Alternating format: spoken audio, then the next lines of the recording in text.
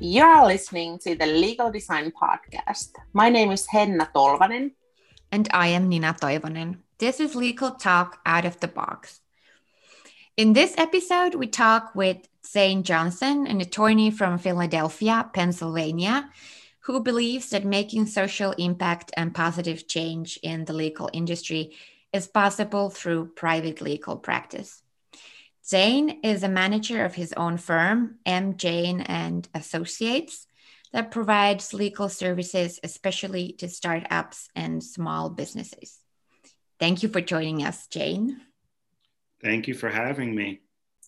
It is so great to have you as our guest, Zane. What would you like to tell about yourself to our listeners?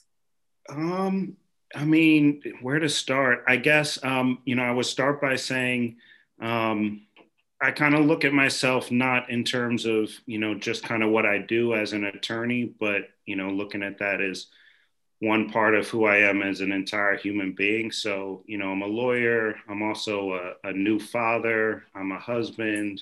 I'm a son. I'm a brother. I'm a friend. And so, I think that there are so many different, words that I would kind of use to describe myself and what's important to me. But I just think at the end of the day, I'm just one person as part of this great big human family.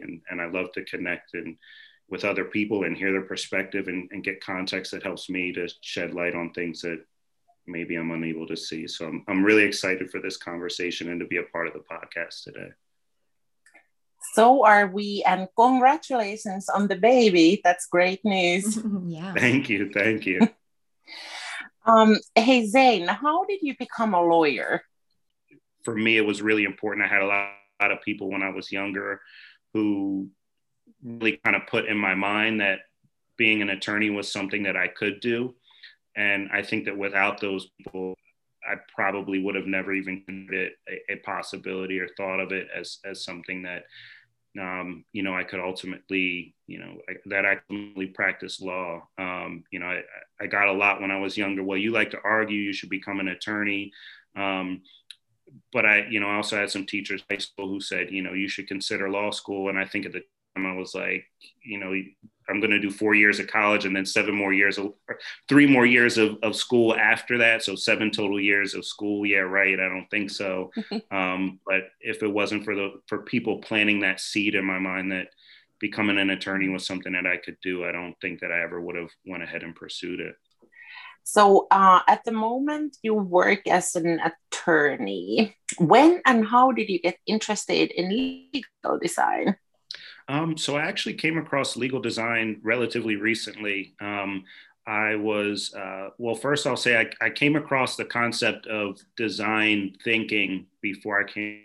And as someone who tends to see things from a big picture view, and I'm a really purpose-driven person as well. So it's really important that I know what are my kind of minute daily efforts going to in a big picture way. Design thinking in general was something that I found really attractive in terms of, a way of thinking about solving problems, and being really intentional about how you do little things in order to make sure that the larger macro problem is able to be solved in a way that's efficient and that actually works for the folks that you're trying to serve. So I came across legal design, I think last fall of 2020, and it was just through LinkedIn. And I, saw someone who had posted about legal design, and I reached out to them. And from there, just kind of started looking into, well, what is legal design and why is it different from, design generally, or design thinking generally, or design thinking in different contexts, like what really makes that different. And so, it's been a really interesting journey so far. I kind of thought at first, well, I'm, approaching this new world of legal design that's probably, kind of light years out in terms of, trying to understand the whole picture. And then I kind of learned in my initial conversation with Nina that legal design is kind of still in its infancy. And I think that provides a really neat opportunity for, attorneys like myself who are younger, who, like I said, are purpose driven, and who really want to structure their careers and their professional practice around finding ways to solve problems that exist for people. So. Yeah, that sounds great. And I'm really happy that the bubble is widening and we have new people joining who are interested in legal design, because we're all in this together. Yeah. Yeah. And I think it's also really interesting too, what I've kind of found with legal design as a US based attorney is the fact that it seems like a much more, I want to say, well-known concept to attorneys in different countries, particularly in Europe and in parts of South America as well. And so that the opportunity that, kind of coming into and exploring the world of legal design provides for a US-based attorney like myself to network and talk with other attorneys from other countries and get a much better perspective of what it's like to practice law in different areas, and how other people are solving problems that are kind of common to the practice of law, no matter where you are. I think that's a really a neat aspect about the world of legal design. And the idea for this podcast episode was to talk about legal culture in general, and the specific pain points that we should focus on in creating systemic change, and how it looks like from especially the private small practice point of view, when you are, we assume, a bit closer to the field, let's say, and people's everyday problems. But let's talk a bit first about the legal culture in US. We can say that legal culture, it's an universal phenomenon, and we can find things that we can, as lawyers, relate. But yet jurisdictions around the world, they do have significant differences. And one interesting thing to me when I moved to Atlanta, coming from a very modest and formal legal culture in Finland, was to see so many law firms advertising very appealingly on the radio and on the roadside billboards especially. And it seems to me that US really is a big market for legal services. And of course, US is also known to be the country with the highest number of lawyers in the world. And some, I hear people even saying that US is the lawyer's heaven. Their lawyers can earn so much money. And and the funny thing is as well that when people in, for example, in Finland, when they think of the legal culture, they picture it as it's shown as to in courtroom dramas on TV. And I think also for me and Hannah, the basic knowledge we have about the US legal system is based on these TV series such as Matlock, which is my all-time favorite, and Ally McBeal, The Suits, and The Good Wife. So now that we have a chance to talk to you, Zane, as a real US attorney practicing law in US, what is it really like to be working in the lawyer's heaven?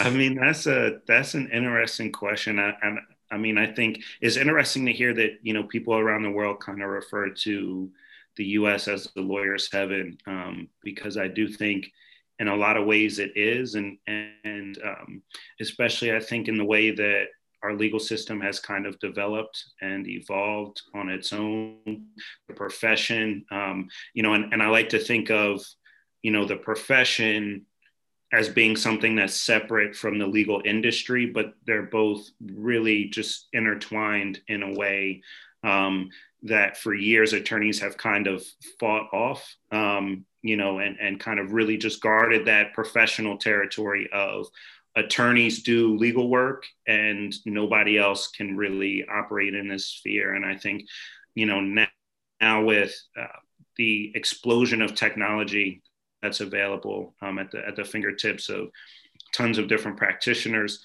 and also at the hands of, kind of outside legal service industry providers, it's really opening up that marketplace.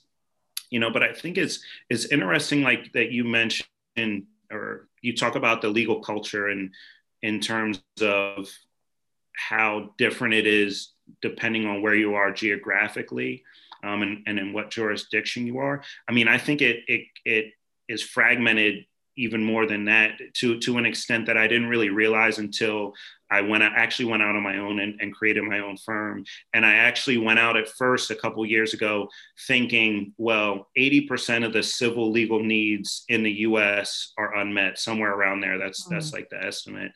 And, I kind of went out and when I think about the 80% of people whose legal needs are unmet, I think about the people who were in the neighborhoods and communities that I grew up in, working class people who, aren't necessarily struggling to get by month to month.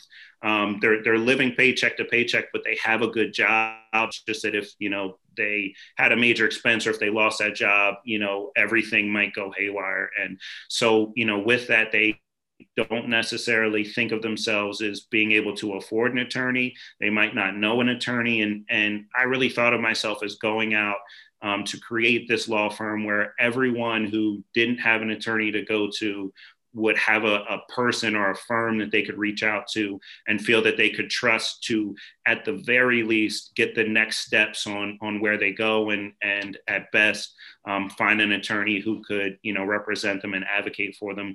And I kind of learned as I started off and was doing work in a lot of different areas and a lot of different, practice areas, that it's just, there's too many differences depending on what sort of practice area you're practicing in. Like there's a certain culture around practicing family law, and there's a certain culture around, doing criminal defense work, and there's a certain culture around doing commercial litigation for business, or doing personal injury work. And so, I think beyond just talking about geographically, you can break down the kind of divisions in the culture within the legal profession around practice areas and around age and around the type of firm that it is in terms of the firm size. Like there are so many different ways that you can really break down what that legal culture looks like. So I can, getting around to actually answering the question in terms of what my experience is like, I can speak from the perspective of a young attorney who's worked at a small nonprofit in a relatively large US city, and who is also now working as a solo attorney, focusing on working with new entrepreneurs. And, I think my experience, like I said, again, I'm a pretty purpose-driven person. So I have like kind of a vision in my head about where I would like to see my career go and the type of impact that I would like to have on the profession as a whole, and just like our legal system. And so for me, if I had to compare my experience to a show, it might be something like How I Met Your Mother. And I'm not if you've seen that show before or not, but the way I think of it is kind of like I have this vision in my head about how the story is going to end, and now I'm kind of walking through how we get to that end point. And so that's, I guess if I had to compare it to a show, I might compare it to that. I could also kind of compare my experience to maybe like being on, I don't know, like a like really cheesy reality show that has like, that's been running for like 7 years. That's had like 7 seasons and has like recurring characters who, the fans of that show are really familiar with. And like, this is my first season, this 8th season, and this is my first season on the show. And so everybody has really established roles, and I'm coming into the show kind of figuring out where I fit in and kind of figuring out how I can make a lane for myself myself within that like really cheesy reality show, and avoid the people who bring a whole lot of extra drama and kind of find that clique that I fit with. So I think that that's kind of how I would kind of characterize my experience so far. That is a brilliant way to put it, Zane. Just brilliant. That's great.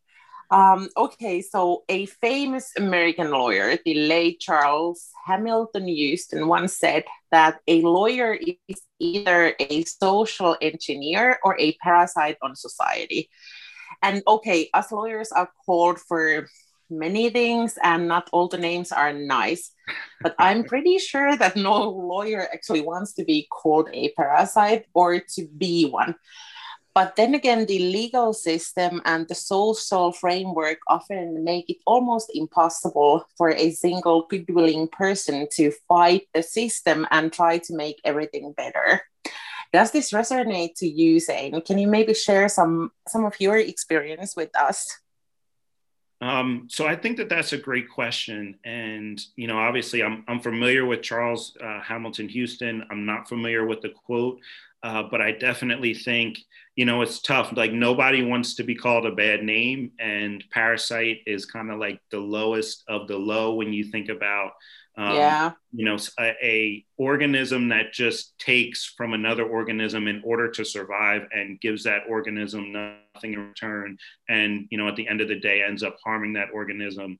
And I think, while it's tough to kind of think of what attorneys do in that way, there's a lot of truth to it, and I think it, to some extent you could expand this quote, and it's not just about lawyers, but it really applies to all of us as part of the human family across the planet. I think that, it's kind of, to me, it kind of resonates in terms of the quote that's attributed to Martin Luther King Jr. in terms of, all that's necessary in order for, the actions of the bad people to, kind of prevail, or, for good people to stand aside and pretty much watch. And I know I'm paraphrasing that. I just butchered that quote. But, I think that, really as an attorney, and I think I've seen it in different ways, but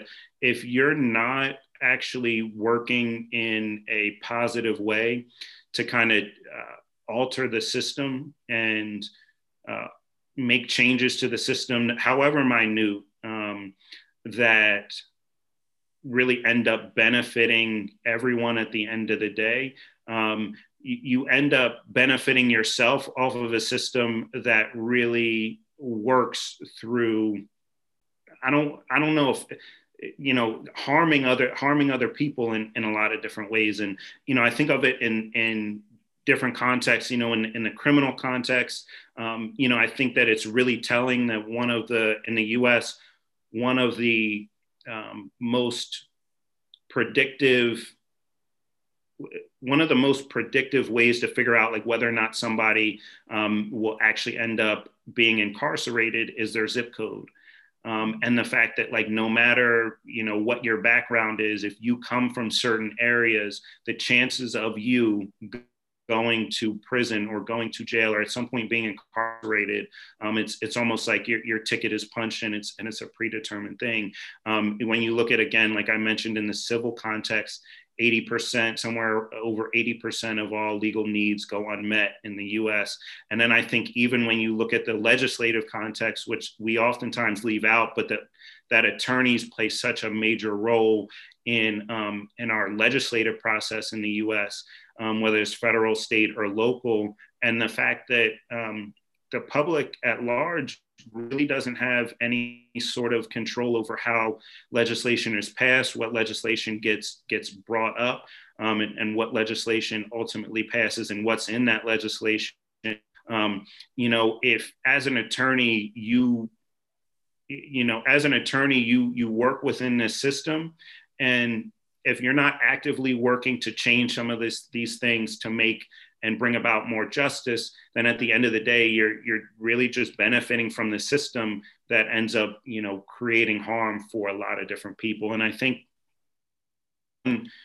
one kind of example that sort of comes to mind is I was really surprised working in the nonprofit space when I started off to find out how much of really a big business it is. You know, I think that for people who get into doing work in the nonprofit space, you're purpose driven. You really, at the end of the day, you want to spend your time helping people. And, you know, so I think everybody has that mindset. But then at the end of the day, a nonprofit is still a business in order to operate and in order to function. And there's a limited amount of those resources available. So whether it's grants or donations or whatever the case may be, you know, there's a finite amount of resources, and nonprofits are jockeying for those resources. And I think, you know, part of what I've seen end up happening is that, you know, larger nonprofits can definitely squeeze out the smaller ones that are more proximate to the issues, that if they had the support of those larger nonprofits, could bring about and really create greater positive change. But sometimes it you know, you get the feel that that there are these cliques around, you know, who is in the in crowd and who is not. And, you know, and again, like I've seen that just from my own personal experience in terms of, you know, when I was working in the nonprofit space, I would go out to communities to do community education events and things like that. And I remember getting called to like these super small nonprofits. I'm talking like one person runs the whole nonprofit, is the whole organization, and they're running it out of their house. And I go to their house in North Philadelphia on like some random one-way street, and there are, you know, 5 or 6 people from that community who are in the house. They're ready to get some information from me. And recognizing that a community organization like that has so much to provide to that community, because that organization is right there in the community. They know all of the problems. What they lack are the resources to be able to solve them and to be able to bring their ideas into the world in a way that allows them to experiment and test those ideas. And then on the other end of the spectrum, you have the really large nonprofit that isn't as proximate, that isn't right there in a community in the same way in order to know and understand those problems. And so they have all the resources, but they lack the perspective that's necessary. And I think that, you know, you kind of need to bring those two together. And if that large nonprofit that has the resources isn't supporting those smaller nonprofits in ways that help them to actually, you know, bring their ideas to fruition and become leaders within that space, then again, those large nonprofits, you know, kind of become parasites because they just continue to perpetuate what's already in place. And so if you're not moving forward, you're moving backwards. And you know, I think that that's just one example of how that can end up playing out, even among people who have really good intentions. Because like I said, you know, when you talk about a parasite, the parasite, it doesn't matter what its intentions are, you know, in terms of, you know, the fact that it's eating and that it's causing harm to another organism. It's just doing what it needs to survive. And I think that, you know, if you have that similar attitude, like I said, as a lawyer or in any other aspect of society, then you can look at yourself in that way. Yeah. So as you've mentioned, you have an interesting background from working for the Philadelphia Lawyers for Social Equity. What did this experience teach you about justice specifically and the legal system, and how the system meets or doesn't meet the needs of the people? What kind of awakenings did you have about this? You know, I think my experience of Philadelphia Lawyers for Social Equity was like really game changing for me. I came out of law school and I knew I wanted to help people. I knew I wanted to work in the nonprofit public interest space, if possible, but there really weren't a lot of options available. Like I didn't get a fellowship. There weren't a lot of, you know, in the nonprofit legal space, there aren't, jobs, don't kind of just come up a dime a dozen. Like you have to really kind of be paying attention and kind of be in the right place at the right time. And so I got lucky that at Philadelphia Lawyers for Social Equity, they had a fellowship, and the fellow there left, and they got the fellowship renewed. And it was the type of fellowship where I didn't have to come up with a plan or an idea. They could kind of just slot me in as, the fellowship was kind of just like an employment opportunity. And so I had worked with Philadelphia Lawyers for Social Equity in law, and that's how I was familiar with the organization and familiar with the founder and the head of the organization at the time, who really had built the organization from the ground up with the help of a few other lawyers who really, and again, this is like kind of described as to be proximate. His name was Mike Lee, and he had, been working as a criminal defense attorney, but would basically go to community events like block parties and cookouts and stuff, set up like a legal table and just kind of offer people, like, I'm here, I'm a lawyer, come talk to me if you got questions. And found out that people were having issues with their criminal records in a way that, was actually relatively solvable. Like there was a process through which people could go about getting their criminal records cleared in order to, shed the stigma that came with that record and be able to move on with their lives. And so he noticed that was an issue and just decided, I'm going to attack it. Got together, like I mentioned, with a couple other attorneys and created this organization, Philadelphia Lawyers for Social Equity, that at the time that I got there was, kind of really starting to come into its own. And so it was, I think, really a privilege for me to be able to be in an organization like that, that was onto something in terms of being the first within the city of Philadelphia, across the state of Pennsylvania, and really, I guess, one of the first organizations in the nation to really focus on helping people to overcome the stigma that comes along with their criminal record, and getting to see the inner workings of how just a few lawyers with a good idea were able to solve a problem in a design focused way, by talking to people, being close to the issue. But in terms of what I saw, in terms of how the system fails to meet people's needs, it's just really interesting because, you would see, I would talk to people, and that's why I think it's like, it's so important to be close to the issues that people are dealing with, or close to the people who you're trying to help, or the people that you're trying to serve, because I would come across all these different issues that folks were having because of their criminal record that you would have no clue was even a problem.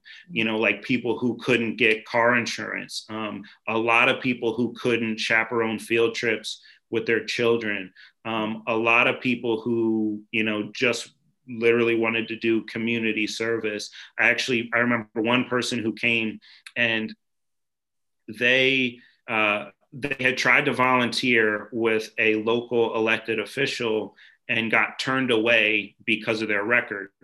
And then when they had switched jobs and they needed a recommendation from that local elected official's office, in order to get the job, they asked that same elected official who turned that person away because of their record to do volunteer work, wrote that person a letter of recommendation to get the job. And it just, it was, you saw so many things I saw so many things that just seemed backwards in terms of the way that people were being treated, but that if you're not talking to people who are having that experience, you have no clue that it's going on. And if you don't know that there's a problem, you don't take any sort of action to fix it.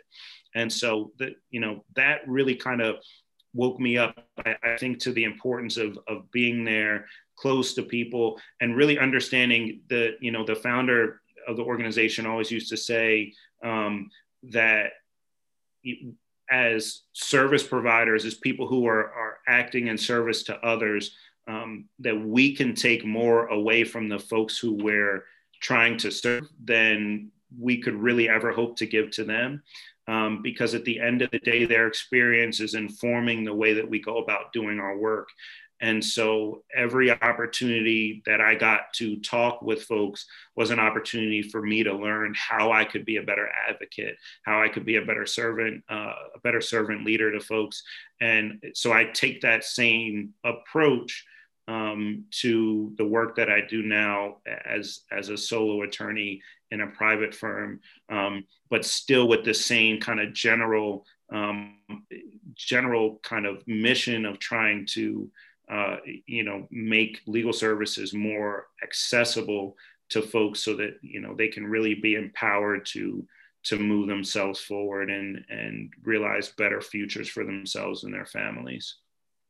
Great. I got many ideas from the story you just told us. Just to kind of summarize, the idea is it just kind of very well highlights the need for legal design, and that people are not even aware of the opportunities that they have because they think that the system has kind of pushed them down in a way and betrayed. They may feel that they've been betrayed by the system, but actually the system has solutions for them, but they're just not aware of that. So it's a problem of communication. The system is not communicating itself well enough to the subject. So, and I think that's a really great point, because I think for attorneys, the system communicates what's an acceptable path for an attorney in their career.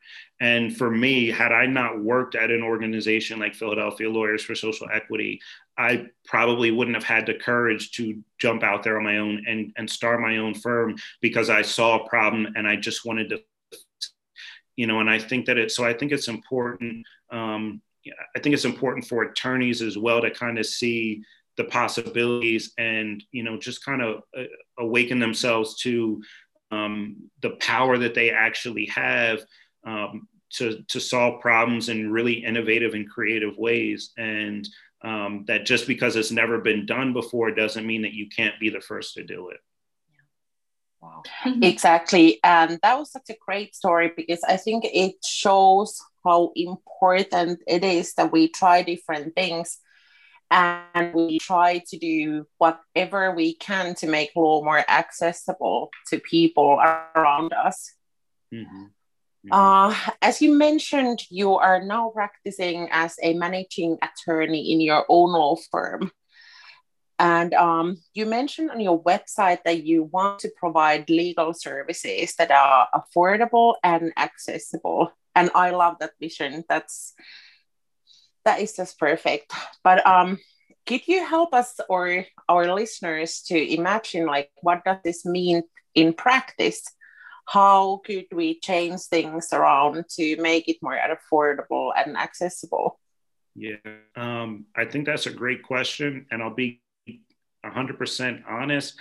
I'm still figuring out the answer to that question myself. But in terms, some of the things that I found are helpful and that I feel like my clients feel are helpful in terms of making legal solutions more affordable and accessible, I think number one is transparent pricing and also offering the option of fixed fee legal services. I think that I think for people, especially for people who aren't used to working with attorneys, it's a really kind of uncomfortable concept to think that you're going to pay someone a retainer. They're going to pay themselves from that retainer by the hour. And there's no guarantee that they'll give you the solution that you're looking for. And not only is there no guarantee that they'll give you the solution that you're looking for, they might come back and ask you for more money. And so you have no clue what the outcome is going to be, not only in terms of what they're producing through their work, but you also have really no sort of idea of how much that's going to cost. And I think that that's a really uncomfortable position for people to be in. Yeah. And so I like to think that making legal, offering fixed fee legal solutions and being transparent with your pricing are two things that make legal solutions and legal services more accessible to people, because it's something that they're more familiar with. So, in terms of making my pricing more transparent, I have a website that I created on my own, but now I'm in the process of either having someone, looking for someone to help me kind of redo that website, or somehow finding the time to redo it on my own. But one of the important things and one of the important changes I want to make to that website is actually listing the prices for all of my services and solutions there on the website, so people know upfront what they're getting into, and what they can expect to pay. And I think that it's really interesting that to me, just when I think in terms of how different service providers and people provide services to consumers, it's always a benefit for consumers when they're able to kind of see the price up front. But I also think that for service providers, it can be a benefit as well, because you really have an idea about what you're offering, how much it's going to be, and kind of what, from a business standpoint, what your margins are going to be and things like that. So I won't get into kind of like that dry stuff, but I also think in terms of making legal services, more accessible, one of the things that I think is really important is actually getting out there in front of people and being willing to provide the knowledge and information that you have for free. And I know that a lot of attorneys, I know that some attorneys, have at least counseled me against doing that. The idea that like, if you can get somebody to pay you to provide your knowledge and information, then why would you just give it away for free? But to me, I recognize that I can be a resource to other people, and that if they're not getting the information from me, if they just want free information, they'll get it somewhere. But there are a lot of different people who just want to know, like, what's the next step? Like, what do I do here? You know what I mean? This is kind of where I'm at now. Where do I go? And, I think that part of just making legal services more accessible is just helping people to kind of navigate these different systems and processes that as attorneys we're familiar with, but, average people are not, so that they can find better outcomes. And so, I think that's another aspect of it. And then I guess, and this aspect is kind of really anamorphous, if you will. It's not really kind of like tangible, but I like to think that my approach to practicing law is a little bit different than your traditional law office. I run my office virtually. I try to pass those savings on to the clients that I work with. But I also think that it's really important for me to get to understand my clients and really listen to what's underlying the issues that they're coming to me with, so that I can help them find, better solutions. And so I think that listening is a really important skill that's often overlooked. And so I like to think that one of the things that sets me apart as a practicing attorney is that, I had the ability to really focus in and listen to what's going on with my clients, and really take the time to understand the issues that they're dealing with, and how all the different ways that I can be helpful. And that might not necessarily just be, providing legal services, but it might also be providing a connection to another attorney who specializes in an area of law that I don't, or it might just be, providing my advice on something that's not necessarily legal, or it might be, kind of providing information on where people can go next if it's a problem that's not necessarily legal. So I think it's really important in terms of providing accessible services and solutions, to listen to folks and just be really open about understanding all the different ways that I can be a problem solver for people. Great ideas. And I think the whole charging by the hour is quite crazy when it comes to consumer clients, because they have no idea like how many hours will it take to put together a, let's say, will or prenup or something like that. And yet we're kind of expecting them to understand law in the same way than we do, so they'll know what they're actually buying. Yeah, that's crazy. And on the flip side of that, as attorneys, you have some sort of understanding about how long something is likely to take you. Of course, you can never guess that with absolute certainty. But I think that as attorneys, we shouldn't be so afraid to take on some of the risk in that situation. I think right now, the way that pricing has traditionally worked when it comes to legal services and solutions, so much of the risk is placed on consumers, and they kind of take on so much of the risk that they're not going to get a good outcome. And so I think as attorneys, it's okay for us to accept some of that risk and understand that, like, sometimes we're going to, maybe we'll take on a fixed fee client where we'll do more work than that, we'll spend more time on that client and helping them solve that issue than the, kind of hourly value that we placed on our time. But there are going to be other situations where it's the complete opposite, where we're able to, solve an issue in less time than we expected. And we kind of end up seeing a, financial windfall from that. So, I think to some degree, attorneys can take on some of that risk in order to help people. Yeah, great points. And that's actually a great to mention that if we take in cases with fixed fees, we might end up working a bit more, but then on the other hand, we might end up working a bit less. So there's going to be balance. And that's a good way to encourage people who might actually think like, I'm never going to move from the billable hours, and this is my business model forever.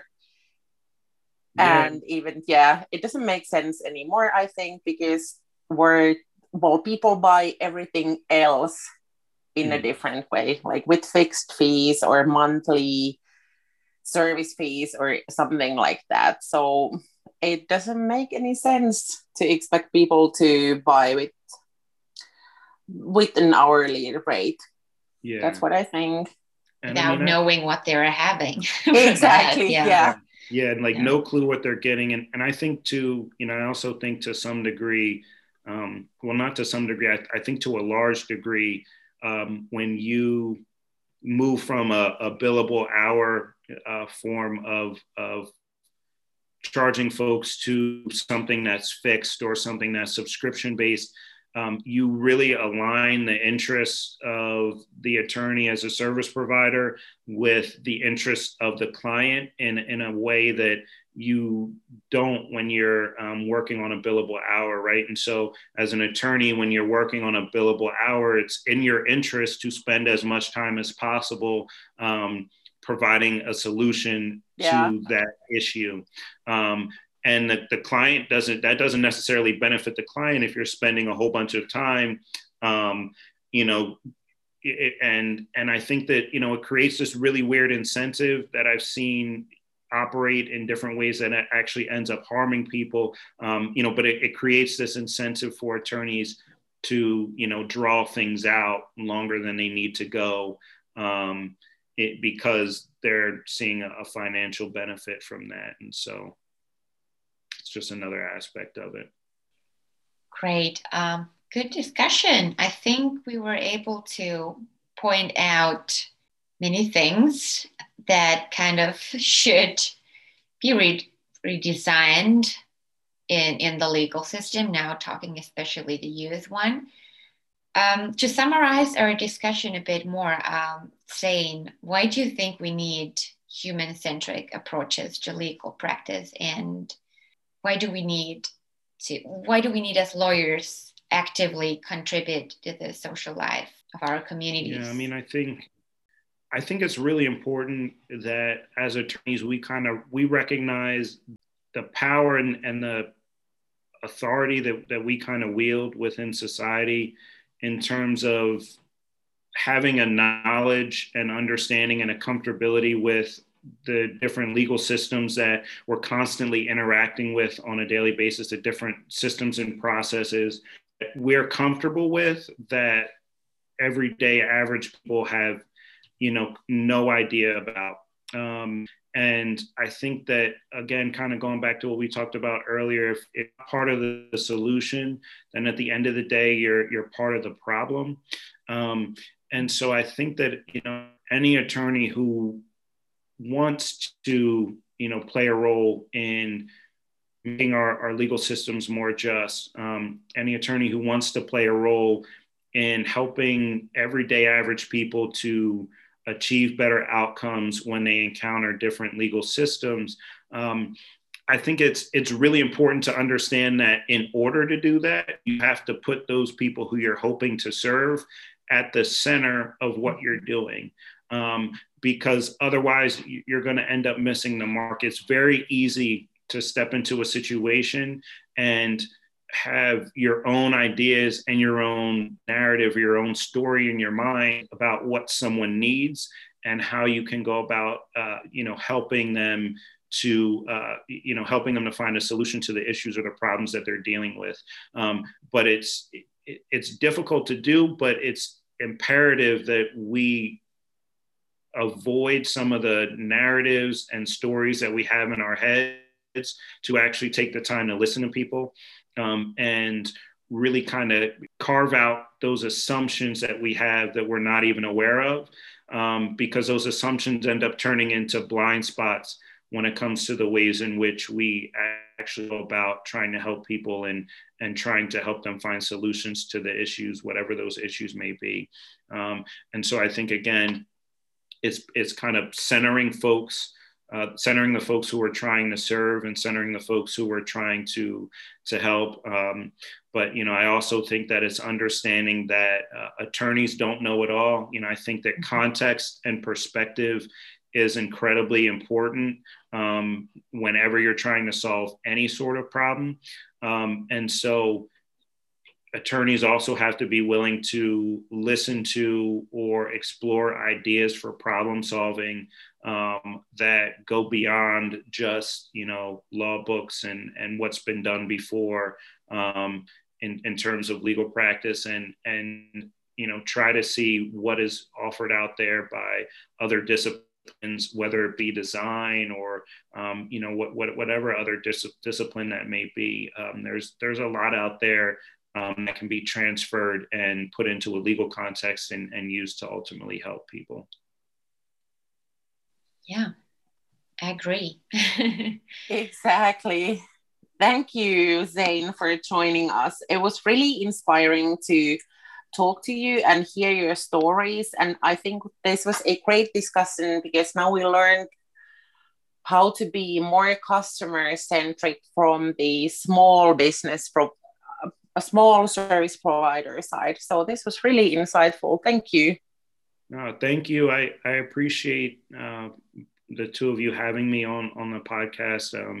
I love having discussions like this. And I hope that, the discussion that we're having and the discussion that the two of you are continuing to have with other practitioners from around the globe will continue to spur for additional discussion that's really needed in order for all of us to understand how we can be the best advocates that we can be. So I'm grateful for the opportunity, and you know, I hope that at some point, you know, we get to do it again. Yeah. Looking forward hearing more of you, Zane, in the future. Thank you for being our guest, and thank you for listening to the Legal Design Podcast. For more information about us, please visit legaldesignpodcast.com. You can also follow us on our social media accounts on Twitter, Instagram, and LinkedIn.